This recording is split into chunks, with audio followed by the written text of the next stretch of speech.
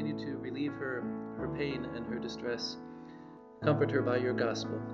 And Lord, give us wisdom, give us insight as we dig into your word once again and turn to 1 Peter chapter 3. Amen. All right, we're on 1 Peter chapter 3. Last time we looked at humbly following in Christ's steps, and it concluded with a lot of gospel message and how we follow Christ, even in suffering, even if that's what God's called us to. Now he's got some instruction for us, for husbands, wives. Last time the instruction we had was for all believers, foreigners and exiles, also everyone to submit to authority and slaves. Now he's going to be more within the household for a bit. I titled this section, Win Over Without Words. So Proverbs 24 verse 3 says, with wisdom a house is built, with understanding it is established. Peter knows that riches and strength cannot make for a strong household. What often happens in a wealthy household where husband and wife are divided? I think that happens in any household. A lot of strife. Lots of fighting. Yeah. You can't fix it with wealth or other things. It won't help. Or property. In fact, you'll even probably have just as much arguing about money, right? Let's read 1 Peter 3, 1-3. Wives, in the same way, submit yourselves to your own husbands, so that if any of them do not believe the word, they may be won over without words by the behavior of their wives, when they see the purity and reverence of your lives. And also verse 3, your beauty should not come from outward adornment, such as elaborate hairstyles and the wearing of gold jewelry or fine clothes. So Peter isn't telling Christians they should avoid speaking God's word to their husbands, right? He's not saying don't tell them God's word. However, actions can sometimes speak louder than words. Can you briefly list some methods which non-Christian women will try to win over their husbands to their side? Because Peter says you'll win them over to really the side of Christ. How do some non-Christian women try to win over the will of their husbands? Non-Christian? Yeah. Burn their toast. Burn their toast. Threaten burn their dinner. So make life difficult for them. Yeah. And that's the way the sinful mind operates, right? If you want someone to do what you want, you threaten or you manipulate. By manipulating, maybe you're not threatening, but you're threatening to withhold something, right? So you can certainly win someone over if they're a spouse and you're going to say, well, if you're not going to do this for me, then I'm not going to do this for you. I wonder what happened. I wonder what was said between Eve and Adam with the apple. Because Adam went ahead and ate it anyway. He objected at all. And he said, well, hey, take a bite or I'm not making dinner tonight. Don't know. Well, didn't he just basically do it because it's just a pleaser anyways? Well, as far as Adam, he probably thought he was missing out by that point. Because she's going to have knowledge like, God, I don't want to miss out on that. But you can see, even in the curse of sin for Adam and Eve, God says, your desire will be for your husband, and he will lord it over you. And the word for desire there in Genesis 3 is actually the same word in Genesis 4. When Cain is being warned, sin desires to have you. It's a controlling desire. So wives are going to desire to be in charge, and husbands are going to be ruthless and rule over them. That's not the way that God says it should be, but that's what happens when you got sin, when you don't have people following God's plan. Yeah, so some methods non-Christian women will try to win over their husbands. Really, they all are summarized, I think, with manipulation or threats, sometimes deceit. Let's contrast that with that approach with how Peter instructs wives to win over their husbands, to listen to God's word. So how does Peter say they should win over their husbands? Sort of bringing their husbands to God. But how? In my case, Behavior. Yeah. Set an example. By good, kind, considerate, respectful, loving behavior, not by manipulating behavior. So he says, if any of them do not believe, so he's talking about unbelieving husbands, they're not going to understand love and grace the way that God has given it to us, or how to love their wives, that they may be won over by the behavior of their wives. Can you give some examples how this could be done today in order to win over maybe a close family member who doesn't believe the word? I like the ESV how it says they may be won without a word by the conduct of their lives. Yeah. Just by their actions. Just without even saying a word. And maybe you're not going to win them by, in the sense, bringing them to faith, but you're going to give them, you're going to put down all their guards, and they're going to be willing to suddenly listen to the word. And then God will, by the power of that word. Yeah, that battle has been won without saying a word. That's a good way to translate it. How can that be done? And let's put it in the context, maybe it's not just wives. What if there's someone that's close to you in your life, and they don't believe God's word? What are some ways you can win them over without words? Just with your kindness. The same thing, your behavior. Yeah. How might this approach to witnessing the faith also be used to spur on a fellow believer who needs to grow in the word? So maybe not just an unbeliever, but how do you win someone over who's just really immature or weak in faith?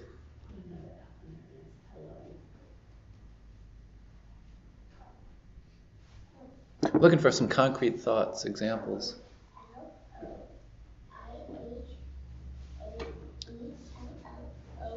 So the husband, he's not a non-Christian, but maybe he doesn't want to go to church on certain days, and he doesn't want to regularly take time in the evening for anything but drinking his beer and watching his shows. What can the wife do? Entice him with a potluck. Gee, I don't know how the TV got broken. Hey, if you want lunch, there's potluck at church today. So she could resort to threats and manipulation, or bribes, I guess would be the potluck. Dinner at church, like you were saying. That's one method to get into church. Sure, that can work. Well, I would say like she could just like set the example and quietly go every Sunday, but I've seen so many couples where the husband is just content to let her do that. Like, well, that's her thing she likes to do. Right. So does that really strengthen a weak believer that, well, yeah, I'm not anti-Christian, but that's my wife's thing to go to church? Yeah. Eventually the husband did come. Eventually. Eventually, it took a while. Okay, so Jerry's got a positive example of that. It does work. I've seen that too, where one spouse, not always necessarily the wife, but one spouse is active in worship and the other spouse just doesn't seem to care. Quite often, sadly, it is the head of the household, the husband, who doesn't come to worship with his wife. But you see that change. I've witnessed that throughout my ministry, that just by continually every week the wife bringing all of her kids, sometimes the husband would come. Eventually he starts to see the value in it, not just for his kids, but his own life. So it can be done. Or not just going to church, just taking regular time for the Word of God. The husband may say, well, I'm not going to take time for that, but the wife will take time with her children. And he will see it. He will be won over. Okay, any other thoughts there? Pastor, I think the thing to remember if we're just using our actions, that it might take a long time. It's not going to be instantaneous. Yeah. I think as humans, and especially today's day and age, we want an immediate result. Quick fix. Right. It could be years of it, that eventually the husband sees something that his wife has that he doesn't, and then he realizes, I need that too. Learning process. Yeah. And yes, sometimes it can happen overnight, especially in a new relationship where two people are dating or something, but quite often it is a long, patient process of witnessing. Yep. So that they see your character not just in one instance, but your true character, even in the difficult times. So how do you handle stress? How do you handle disease, death, the difficult days? Good point. Good thing to keep in mind. So we don't want to disparage or say Peter's approach doesn't work. Well, it does. But Peter doesn't make any promises they'll be won over overnight. Okay, next section I titled True Beauty. True beauty can be hard to accurately identify on the basis of appearances. In recent years, major entertainment companies like Disney have recognized this and started to produce movies in which the princess is admired for more than just her appearance. You see those old Disney classics, and it's like there's Snow White or Sleeping Beauty, and there's not much dimension to the princess other than the fact that she's a beautiful princess. And therefore, she's valuable because of that. And what's the evil person look like? They're often like wrinkly and evil or over pointy nose, or yeah. So the princesses are always the beautiful ones, and the bad guys or the villain ladies are always the ugly ones. So, and many movie villains are not always the most ugly characters. So Disney has started to mature, I think, in that aspect that, appearances aren't everything. But beauty isn't just in the eye of the beholder. Objective beauty does exist. So by that I mean, people say, that looks beautiful, that looks beautiful. No, there is an objective, you have to say with absolute truth, this is what is beautiful.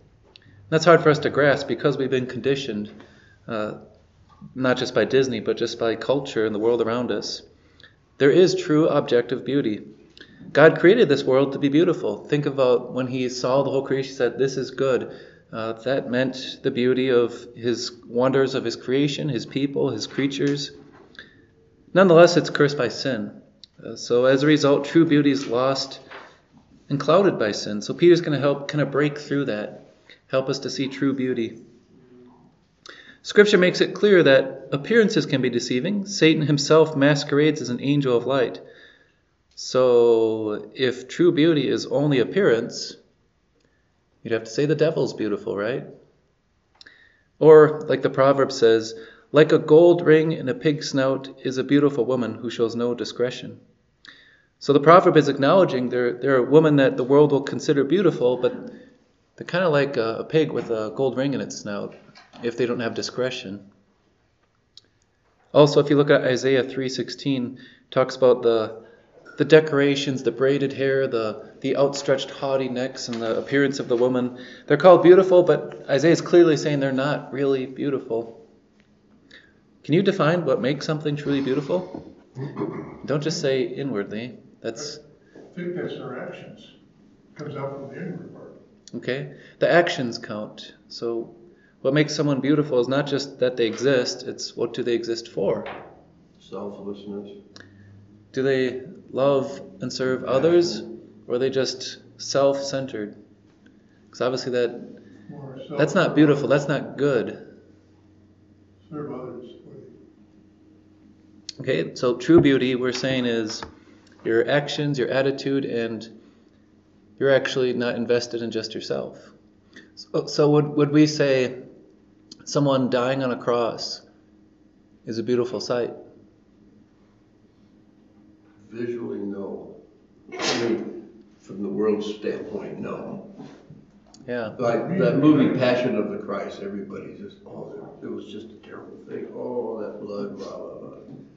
But the real beauty of it was why he did it and what the end result was. So we're kind of getting to what we said, actions, attitude, make something beautiful.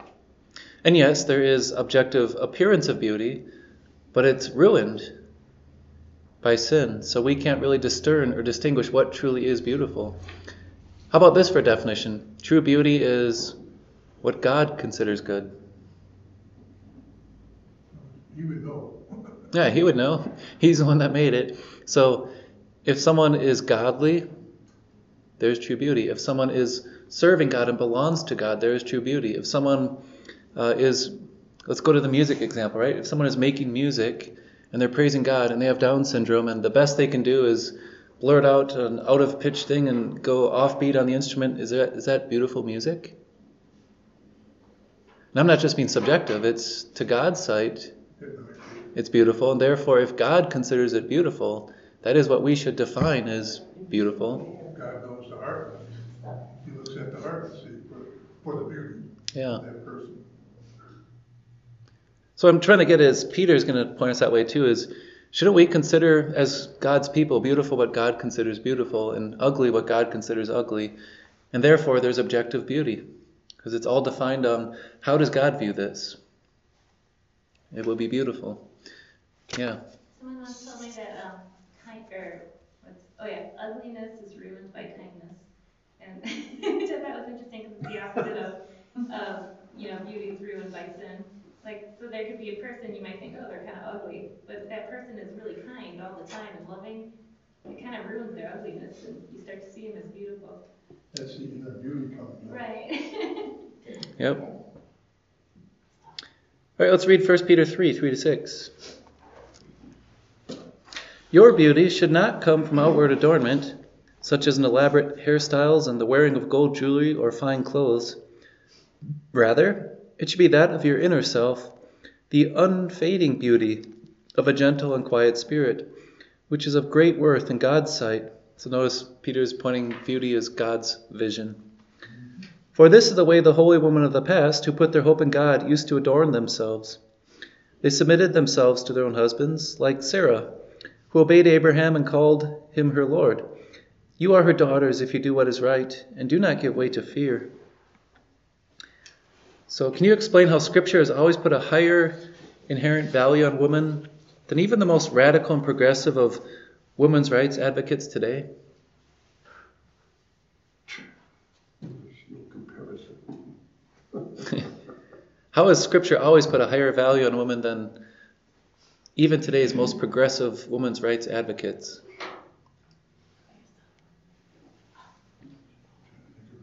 Well, women's rights advocates, it's all selfishness. It's all self stuff. It doesn't promote women being kind, submissive, or anything like that. It's just, hey, you have a right. You do what's good for you. Sure, it's... and what you feel you should do, and blah, blah, blah, blah. Is it really beautiful if someone is saying, it's my body, therefore I can take a child's life? Is that beautiful? Yeah. And is it ever beautiful if someone is, as Bill's getting at, is basically inherently selfish and encouraged to be selfish? Whereas Scripture says, women have value, but it's not from outer beauty, which, yes, not every women's right advocates will get into. But still, don't the very same people that practice women's rights advocates, don't they praise the beautiful celebrities and how they are and how they're in charge and look up to them? And the world praises them as beautiful outwardly or talented outwardly, but has no concern for their heart or their own inherent attitude towards life and towards God. Yet why does the world so easily place so much value on outward appearances? Still today, you know what young women are taught, right? It's, here's what makes you really special. If you have this makeup, or if you have this dress, or if you have this hairstyle, or if you have these clothes, or if you are a part of this group. Just look on social media, right? They have those filters that automatically fix everybody's face. Even teenagers use that. And they're thinking that this will make people really desire me. Isn't that sad? That's the world's... tells that's what makes them valuable? It's our advertising regime nowadays, trying to make money off of it. Sure, it always has been. It's whether it was back in the day where women wore the French corsets and were really constrained, or whether it was the 1950s and you were supposed to wear a skirt, it was always presentation that mattered and what gave value. I think if you would focus on anything else, like your heart and the faith you have, is a different discussion that people don't want to have. So like, if we would focus on somebody's faith life that makes them beautiful, then we have to talk about faith in the media or whatever. It's just easier to talk about how somebody looks. Right. And they're often in the media praised for their performance or their abilities, but never praised for being faithful to their spouse or praised for being an honest person. Sometimes, yeah, you'll see them criticized, like, oh, this person's hard to work with on the movie set because they're arrogant. We recognize this general truth that something else matters, but it's not put on the forefront. talks about taking these inward characteristics and adorning yourself with them. Right. It's like, how do you adorn yourself with, submissiveness and kindness and a gentle, quiet spirit?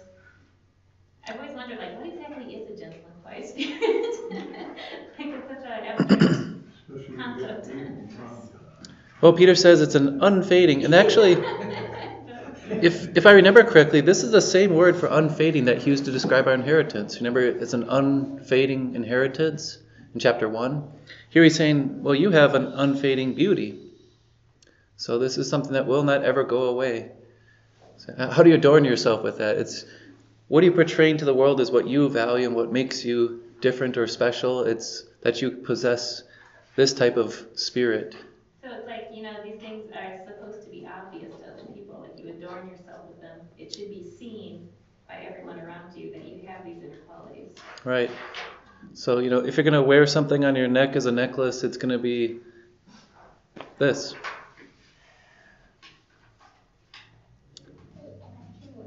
I might use this section to help a young woman who's facing great peer pressure to dress in ways that she might not feel comfortable. Or even if she does feel comfortable, really is not going to get her the attention or the beauty that she really needs.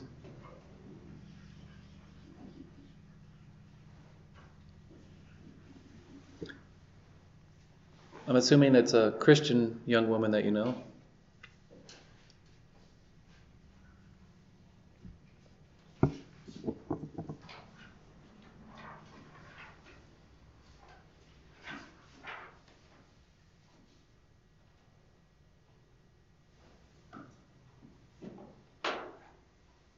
Well, I think just reading, if it were my daughter, just reading through this section with her and talking about it, like we're doing right now. Yeah.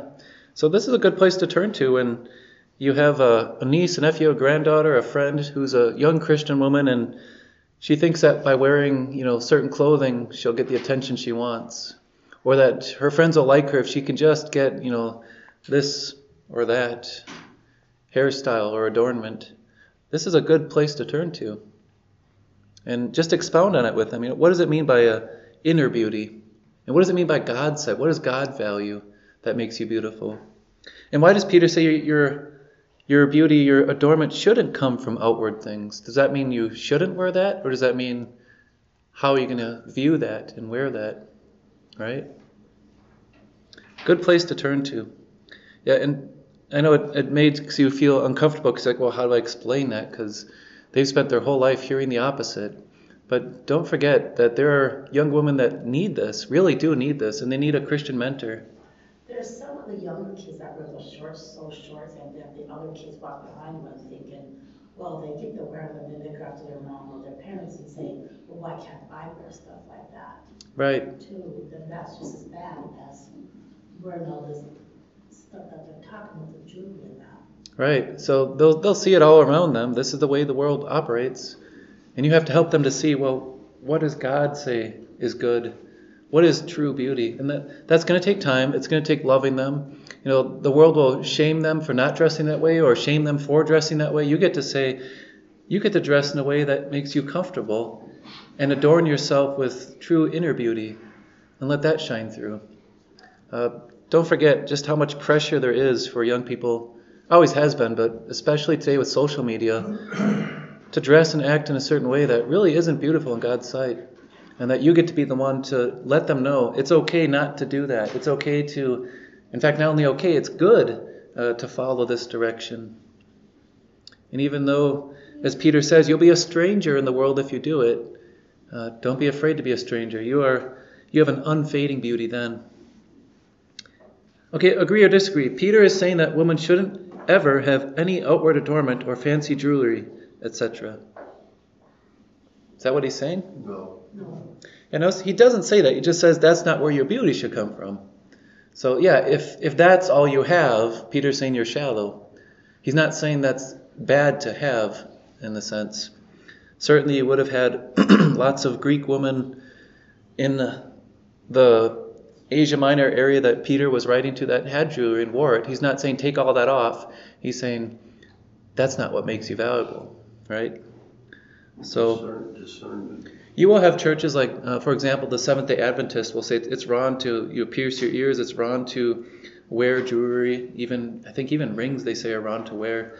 But Peter doesn't say that. That would be going beyond Scripture and making a law and missing the point. The point Peter makes here is not don't wear jewelry. The point is have an inner beauty and make that what really makes you valuable.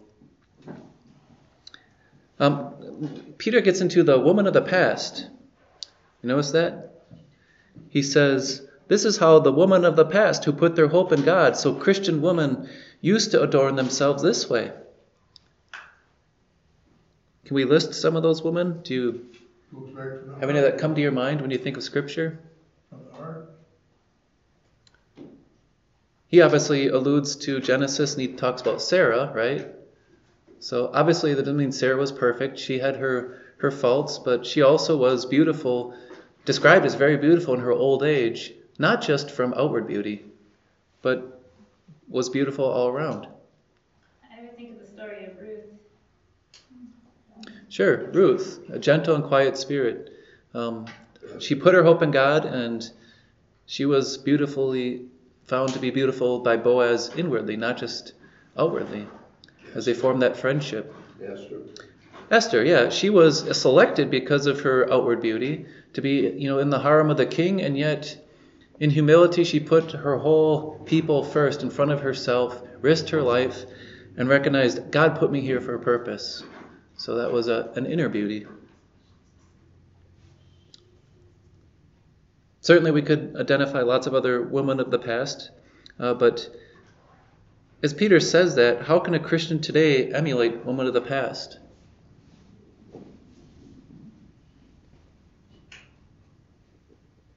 He's telling Christians to emulate them. They made themselves adorned with beauty, with the inner beauty, unfading beauty of a gentle and quiet spirit. That's how they did it. Peter says that's how women today should do it. How do they do it? Comes down to serving others as well. Okay, it involves your attitude towards others. Have a Christ-like attitude, interested in others. I think like what Ryan said before, it's really easy to just look at outward appearance, but it's really hard to struggle with these abstract concepts and really think about how to do it. Yeah. Big thing. So mature, grow in faith. Meditate on the Word. Look at what it says, that the fruit of the Spirit is gentleness, kindness, patience, peace, self-control. This is not just for women, this is for men too. That's the inner beauty. I think if you're in the Word a lot, that starts to spill out of you. Yeah. Funny So- how we keep getting back to that, isn't it? Yeah. Just about every lesson plan, it just gets to back to that point, being in the Word. There's another apostle who speaks the way that Peter does here about adorning yourself. It's Paul. He talks about taking off the old self and clothing yourself, putting on the new self to be like God. So we do have this picture as a Christian. When we wake up in the morning, we're dressed in the righteousness of Christ. We have a new self that we're putting on each day, and we're getting rid of that old self. So yeah, it's kind of an abstract thing, but Peter puts it in a concrete imagery of dressing yourself, right? So keep that in mind. On the side note here I have, submit to your husbands. Is this just a cultural adaptation which Peter's urging women of his day, or is it something which applies to Christian women today? This idea of submitting to your husband. Some people will say, well, Peter was writing to a culture and a time where that was the practice, so they were supposed to follow that in their time. Or is this something that applies to all women or all wives today? Hasn't changed a bit from the old to the new. Okay, so You can see from the Old Testament, when you're wicked, you have God against you. His wrath is against you. But if you're good, He is with you. yeah, so culture doesn't change between all the way. He's talking about Sarah, right? So if you're saying Peter's only talking about ancient Greek in Asia Minor, then why does he say Sarah, who was in a different place at a different time 2,000 years ago in a different culture, very different culture from Greek? And Sarah is the example that these Greek women are to emulate. So you have Old and New Testament, that whole span that Peter's applying this to. Why would we say our culture is any special or different, that somehow it doesn't apply to our time. So yeah, I pointed that out. It's a timeless beauty that he's talking about as well. So this unfading beauty, was it beautiful for Sarah to do that, but it's not beautiful for women today to do that? Peter says it's an unfading beauty, that quiet and gentle spirit. Also, I have a study, it's a very brief, we won't have time today, but if you're interested, I put the gender and the role of men and women. If you want to look that up and you're just listening to the podcast, I'm just going to briefly list through that. So regarding the idea there are two genders, just start there, right? Because there's confusion on what makes us beautiful there. Look at Genesis 1, look at Genesis 2. He made them male and female. The two become one. Regarding the idea that there's a marriage between one man and one woman, go to Matthew 19. Jesus affirmed marriage. He said he made them male and female. At the beginning, the two become one flesh. Regarding our status as heirs of heaven, men and women are interdependent. You can look not only here in Peter, but look at chapter 3, verse 7, where Peter says, your wives are co-heirs with you of the gracious gift of life.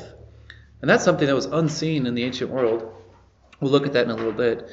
And then also 1 Corinthians 11 and Galatians 3, that there's neither male nor female, Jew nor Greek. We're all one in Christ. So your status as man and woman is no different before God. Equally fallen sinners, but equally redeemed.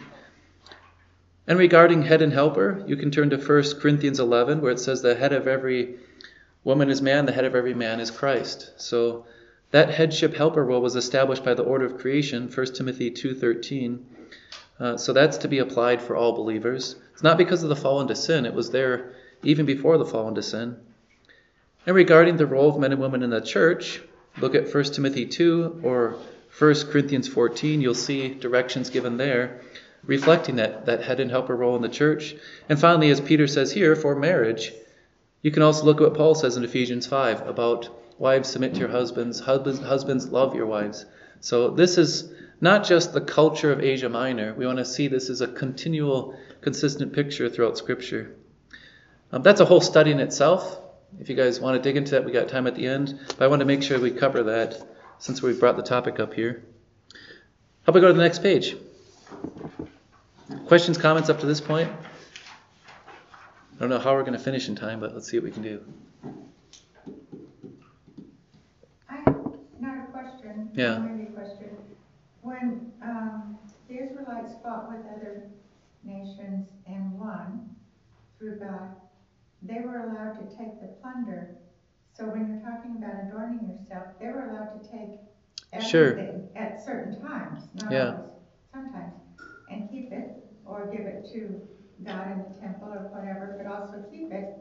So they were allowed, and the men as well as the women wore jewelry. And here when they come out of Egypt, they gave many of their jewelries to form the golden calf even. So it was common in ancient Israel that they would have had decorative adornment. Mm-hmm. Yeah. The problem was just like any gift of God, it can be abused, right, or it can become a false idol, which it often does, yeah.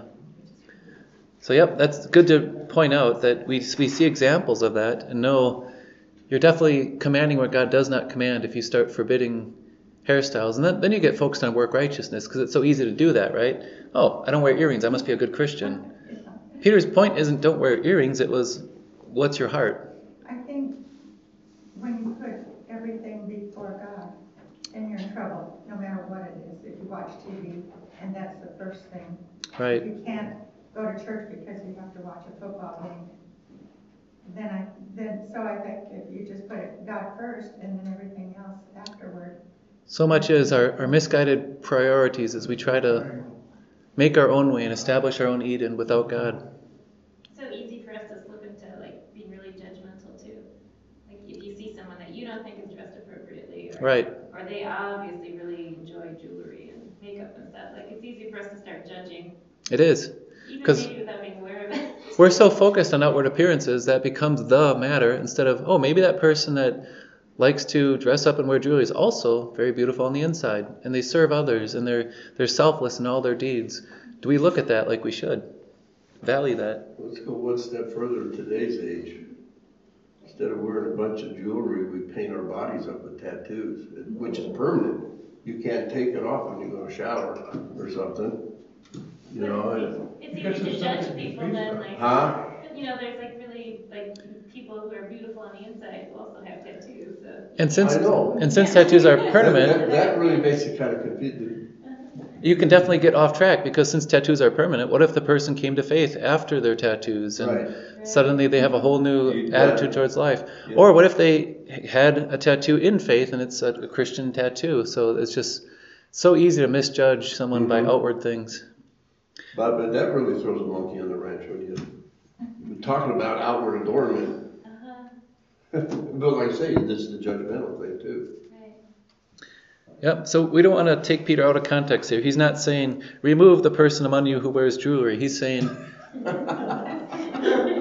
make sure that's not what you value, right? Yeah. I remember when I was a lot younger, I was always raised where the motorcycle people, their gangs are bad, they're ignorant and all this other stuff.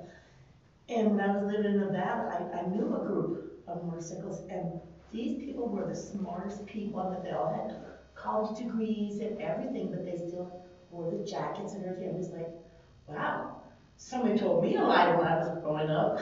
Yep. Appearances can be deceiving. All right, considerate husbands. So we have to keep going here. Peter doesn't just single out the wives. How about this? Treat your wife like a queen and she will treat you like a king. What's wrong with that statement? The one that doesn't always work. Okay. Bill says, I tried that. It doesn't work. Queen of Grace gets back. What else? What would we say is wrong with that statement? I think the statement is conditional, whereas I don't believe that actions in a marriage should be conditional. Right. So if a husband and wife are like, oh, I better be good to them, so they're good to me, it's like a contract, like a business arrangement, rather than what marriage should be, which is I'm going to be loving despite anything else and do my part, not because they've deserved it, but because I love them. So definitely a bad statement.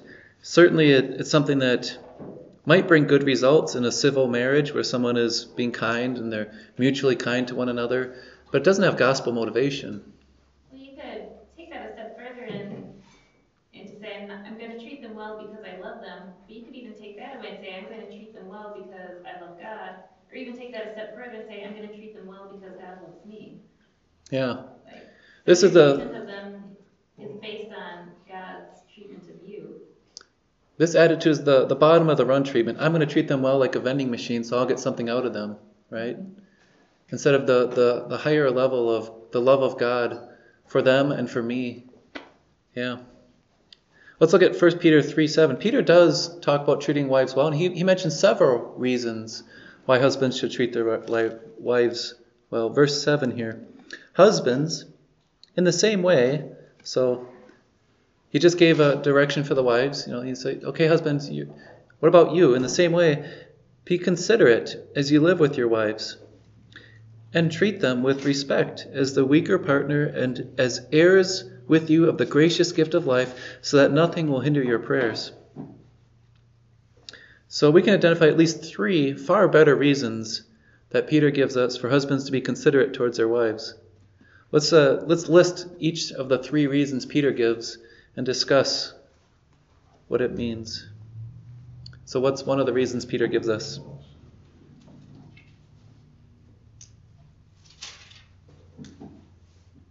So why should you be considerate with your wives' husbands? Reason number 1 he lists. Respect. Or weaker. Okay, he says treat them with respect as the weaker partner. Now, what does that mean? That's not very nice. Yeah. I have a footnote or Bible note that says it's the weaker partner just alludes to sheer physical strength. Sure, and Peter's not talking absolutes, but generally speaking, don't we have to say men have testosterone? And that's why this whole debate over transgenderism is an issue, because men go into women's sports, and what are they going to do? They're going to win. They're going to dominate yes.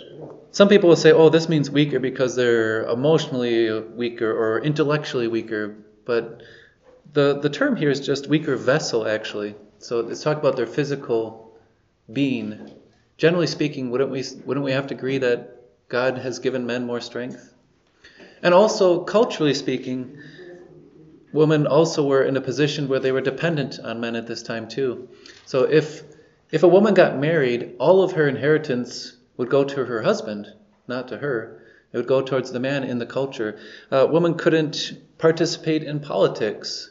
For a long time in the Roman Empire, they weren't even allowed to testify before a valid testimony in court.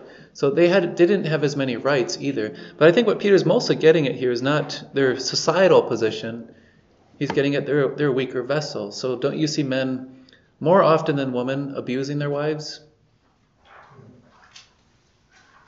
When it says in Genesis 3, he will lord it over you, men don't lord it over their wives by manipulating them. They lord it over them by physically domineering over them, financially domineering over them, in every aspect of their life trying to lord it over them. So does that make sense? That's often how most people will take this, and that footnote is at the CSB or EHV? This is the Concordius, yes, Concordius Self-Study. Okay, so Concordia Self-Study points that out. The weaker vessel here is similar to what Paul says in that we are jars of clay. We are just these fragile vessels. Not to say that, women are these delicate, that if you, push them the wrong way, they'll shatter or something. But compared to men, they are not as physically strong. And quite often that leads to society treating them as weaker in other ways too. Okay, so that's one reason. Don't you want to be considerate rather than be domineering with your strength or your position? What's the other reason Peter gives? So one is compassion, I would say, right? Like, hey, just because you're able to throw your weight around doesn't mean you should. What's the second reason?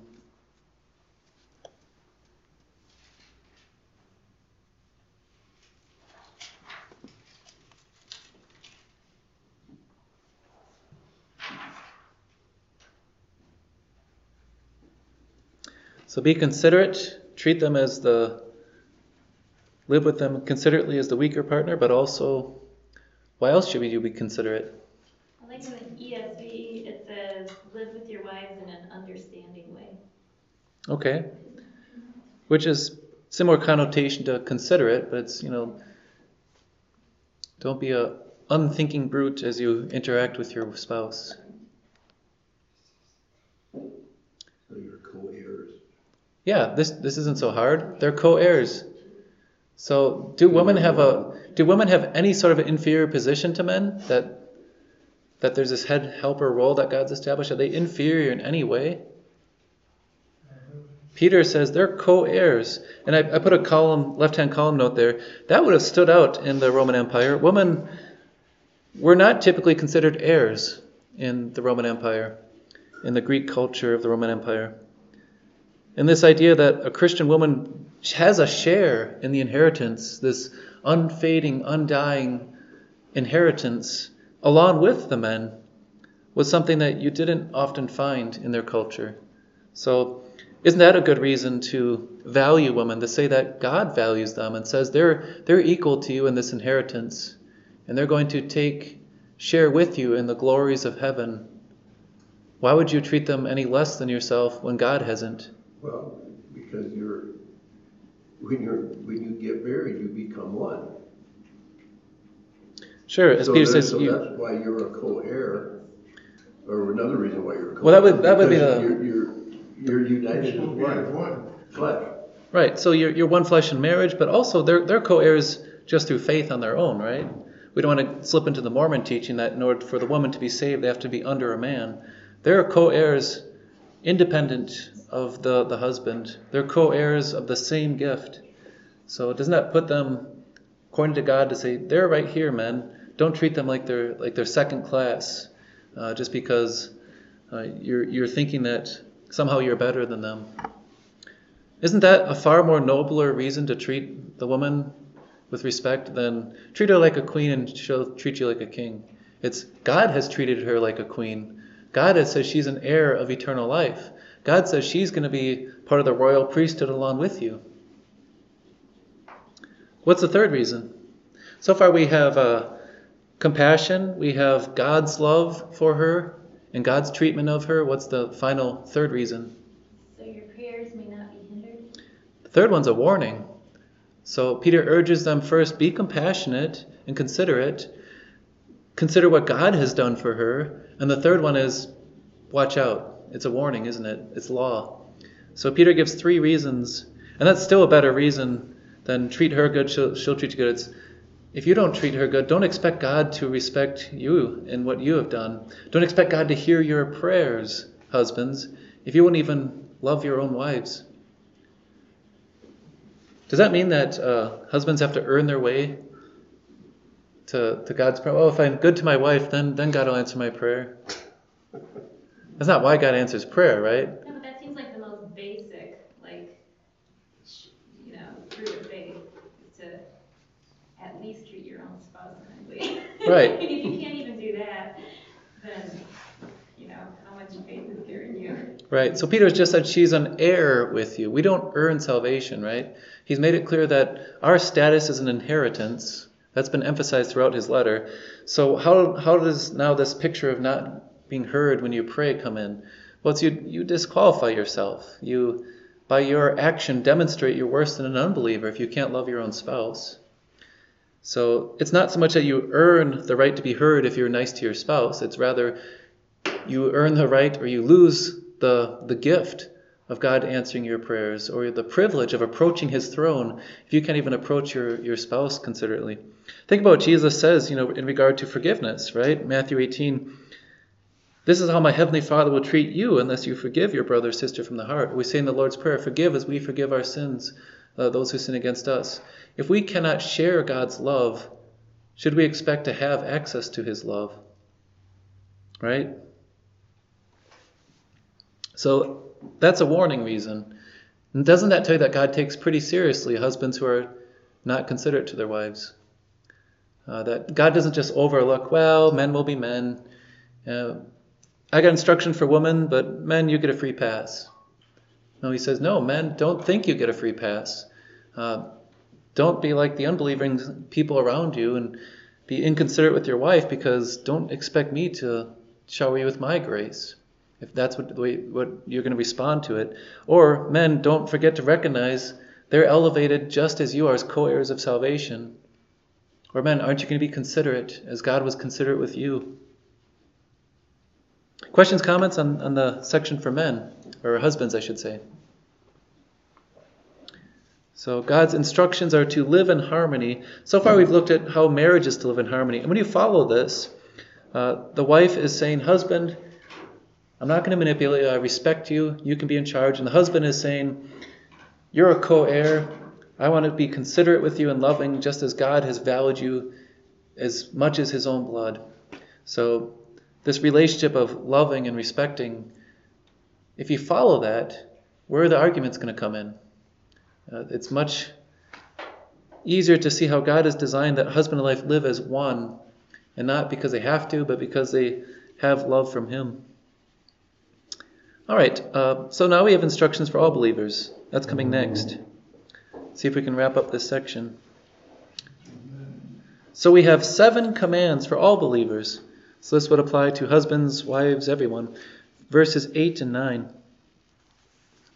Finally, all of you, be like-minded, be sympathetic, love one another, be compassionate and humble. Do not repay evil with evil or insult with insult. On the contrary, repay evil with blessing, because to this you are called, and for this that you may inherit a blessing. So we got 7 commands. How do they all relate to getting along with fellow believers? He's already addressed the unbelieving world and how you're going to deal with suffering and get along. I believe here he's really focusing on the body of believers. I know it means the same, but I like the NIV, live in harmony with one another. Okay. I think that just says it better than Covers all of it. Be like-minded. Be like-minded. Sure. Live in harmony. I think the nice part about harmony versus like-minded is you think about harmony, they're not, if you think musically, harmony is not the same note, but they still work together. Right. You're maybe not agreeing on the exact same things, but you're working together. Yeah. So definitely brings out a clear picture. It's like alto, sopranos, bass, and tenors, you know. They all sound different by themselves, but all together they sure harmonize.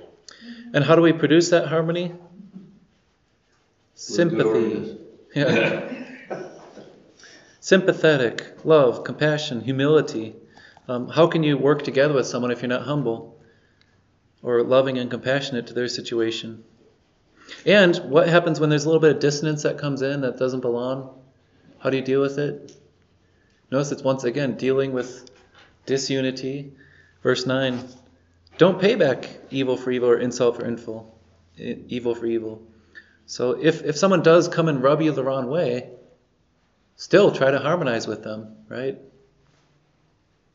Or just make it a dissonant chord that sounds like it belongs, right?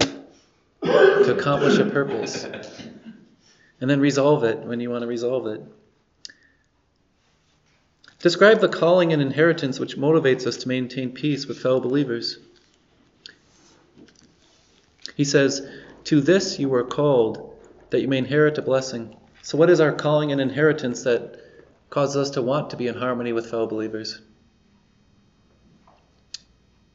Calling of faith, the unity of faith.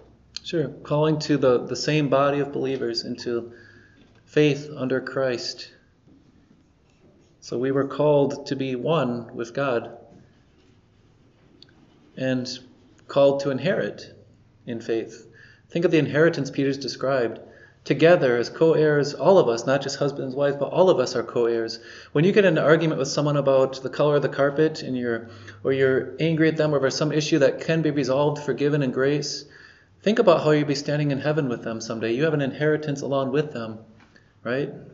So that definitely should motivate us to be one, knowing that we will all as one live together forever. How can we not get along for 5 minutes now when we know we're going to need to get along forever, and we will because of God's love? That almost would end any argument, wouldn't it, when you think of it that way? Right. It makes everything seem so insignificant. Wait a second. You're joining with me in the inheritance in heaven. Why are we fighting about, how we divide up our family's inheritance right now?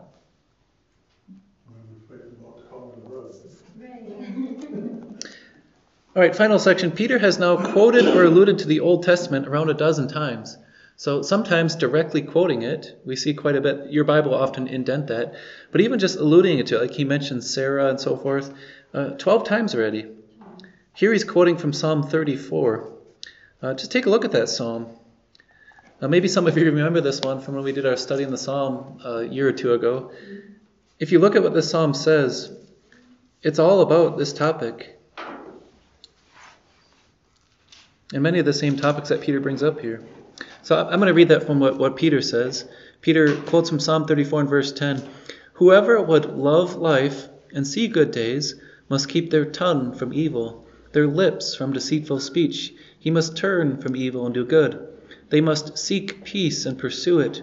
For the eyes of the Lord are on the righteous. His ears are attentive to their prayer. But the face of the Lord is against those who do evil. You notice a neat development in that psalm? It's pretty unique to Psalm 34, I think. If any of you have opened up to it in the Old Testament, you'll see even more. And Peter has alluded to it earlier in his letter. Notice the eyes, ears, mouth, lips, face, hear, see, all the senses coming in to play. This is a psalm that really brings in the senses about, what am I going to do with my eyes? Am I going to use them to be in harmony with God and with others? Am I going to use my lips to build up harmony and peace and to praise my God? Am I going to use my ears to listen to others and to listen to my God? He even gets earlier in the psalm, he says, taste and see that the Lord is good. Didn't Peter say that earlier? Right? So you kind of see Peter is almost like got Psalm 34 in his mind as he's writing his letter. It would appear. And the topics that are found in Psalm 34. I found that kind of interesting that Peter's doing that. And then he brings up Psalm 34 here. When would you find 1 Peter 3:12 to be especially helpful? We'll close with that verse. The eyes of the Lord are on the righteous. His ears are attentive to their prayer. Notice that ties in with husbands, right? Righteous through faith. Isn't that a comfort to know you have access to God's throne? but the face of the Lord is against those who do evil. So verse 12 and verse 7 kind of connect. But this is speaking to all of us. When would you find verse 12 to be especially helpful? Yeah. I think for me, when we look at the world today and all the, recent events with mass shootings and things like that, and all the evil that we see around us, this is a really good verse for comfort for me. Yeah. God sees and God hears. And those people that think they're getting away with all this evil, God doesn't. He turns away from them. His face, which is his blessing and his favor, is turned away from them. So it certainly is a comfort for us as we face troubles. And this is a promise of grace, right? To ward off discouragement, to know that God is watching and God is listening even as you face trouble. Yeah.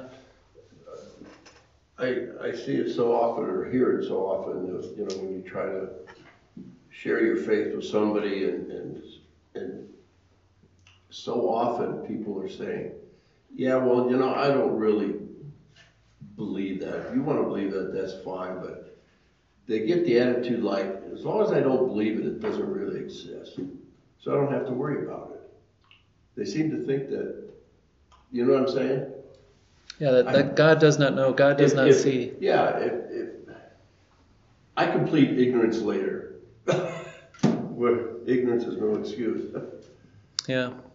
But so definitely a helpful picture to keep in mind that God is paying attention and He is real whether people say it or not. And that verse 12 reminds me of It's a Wonderful Life. Jimmy Stewart gets in all that trouble, and then at the last day he's praying, oh God, I'm at the bridge. I'm not a praying man, but if you'll help me this time.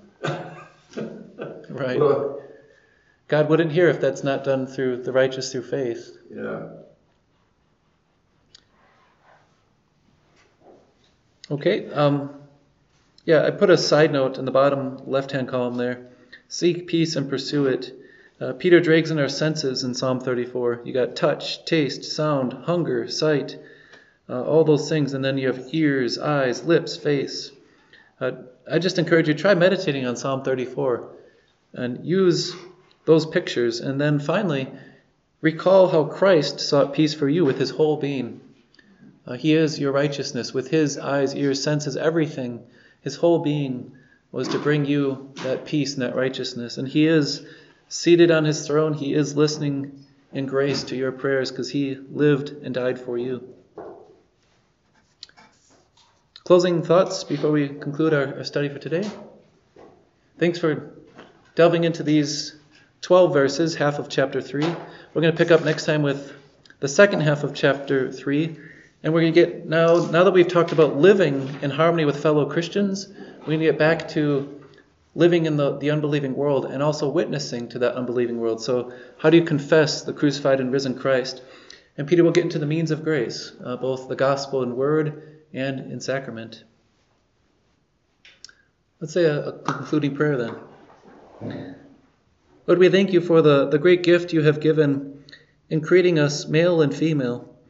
Help us not to view beauty or our life together in the way the world does, but to humbly follow Your good direction, to see what is true beauty, that it consists of something unfading, which is following with Your direction and Your word. Help husbands and wives to submit, love, respect, and be considerate with one another. Help us in our own lives to live in harmony with fellow believers around us, as we do not pay back evil for evil, but seek peace and pursue it.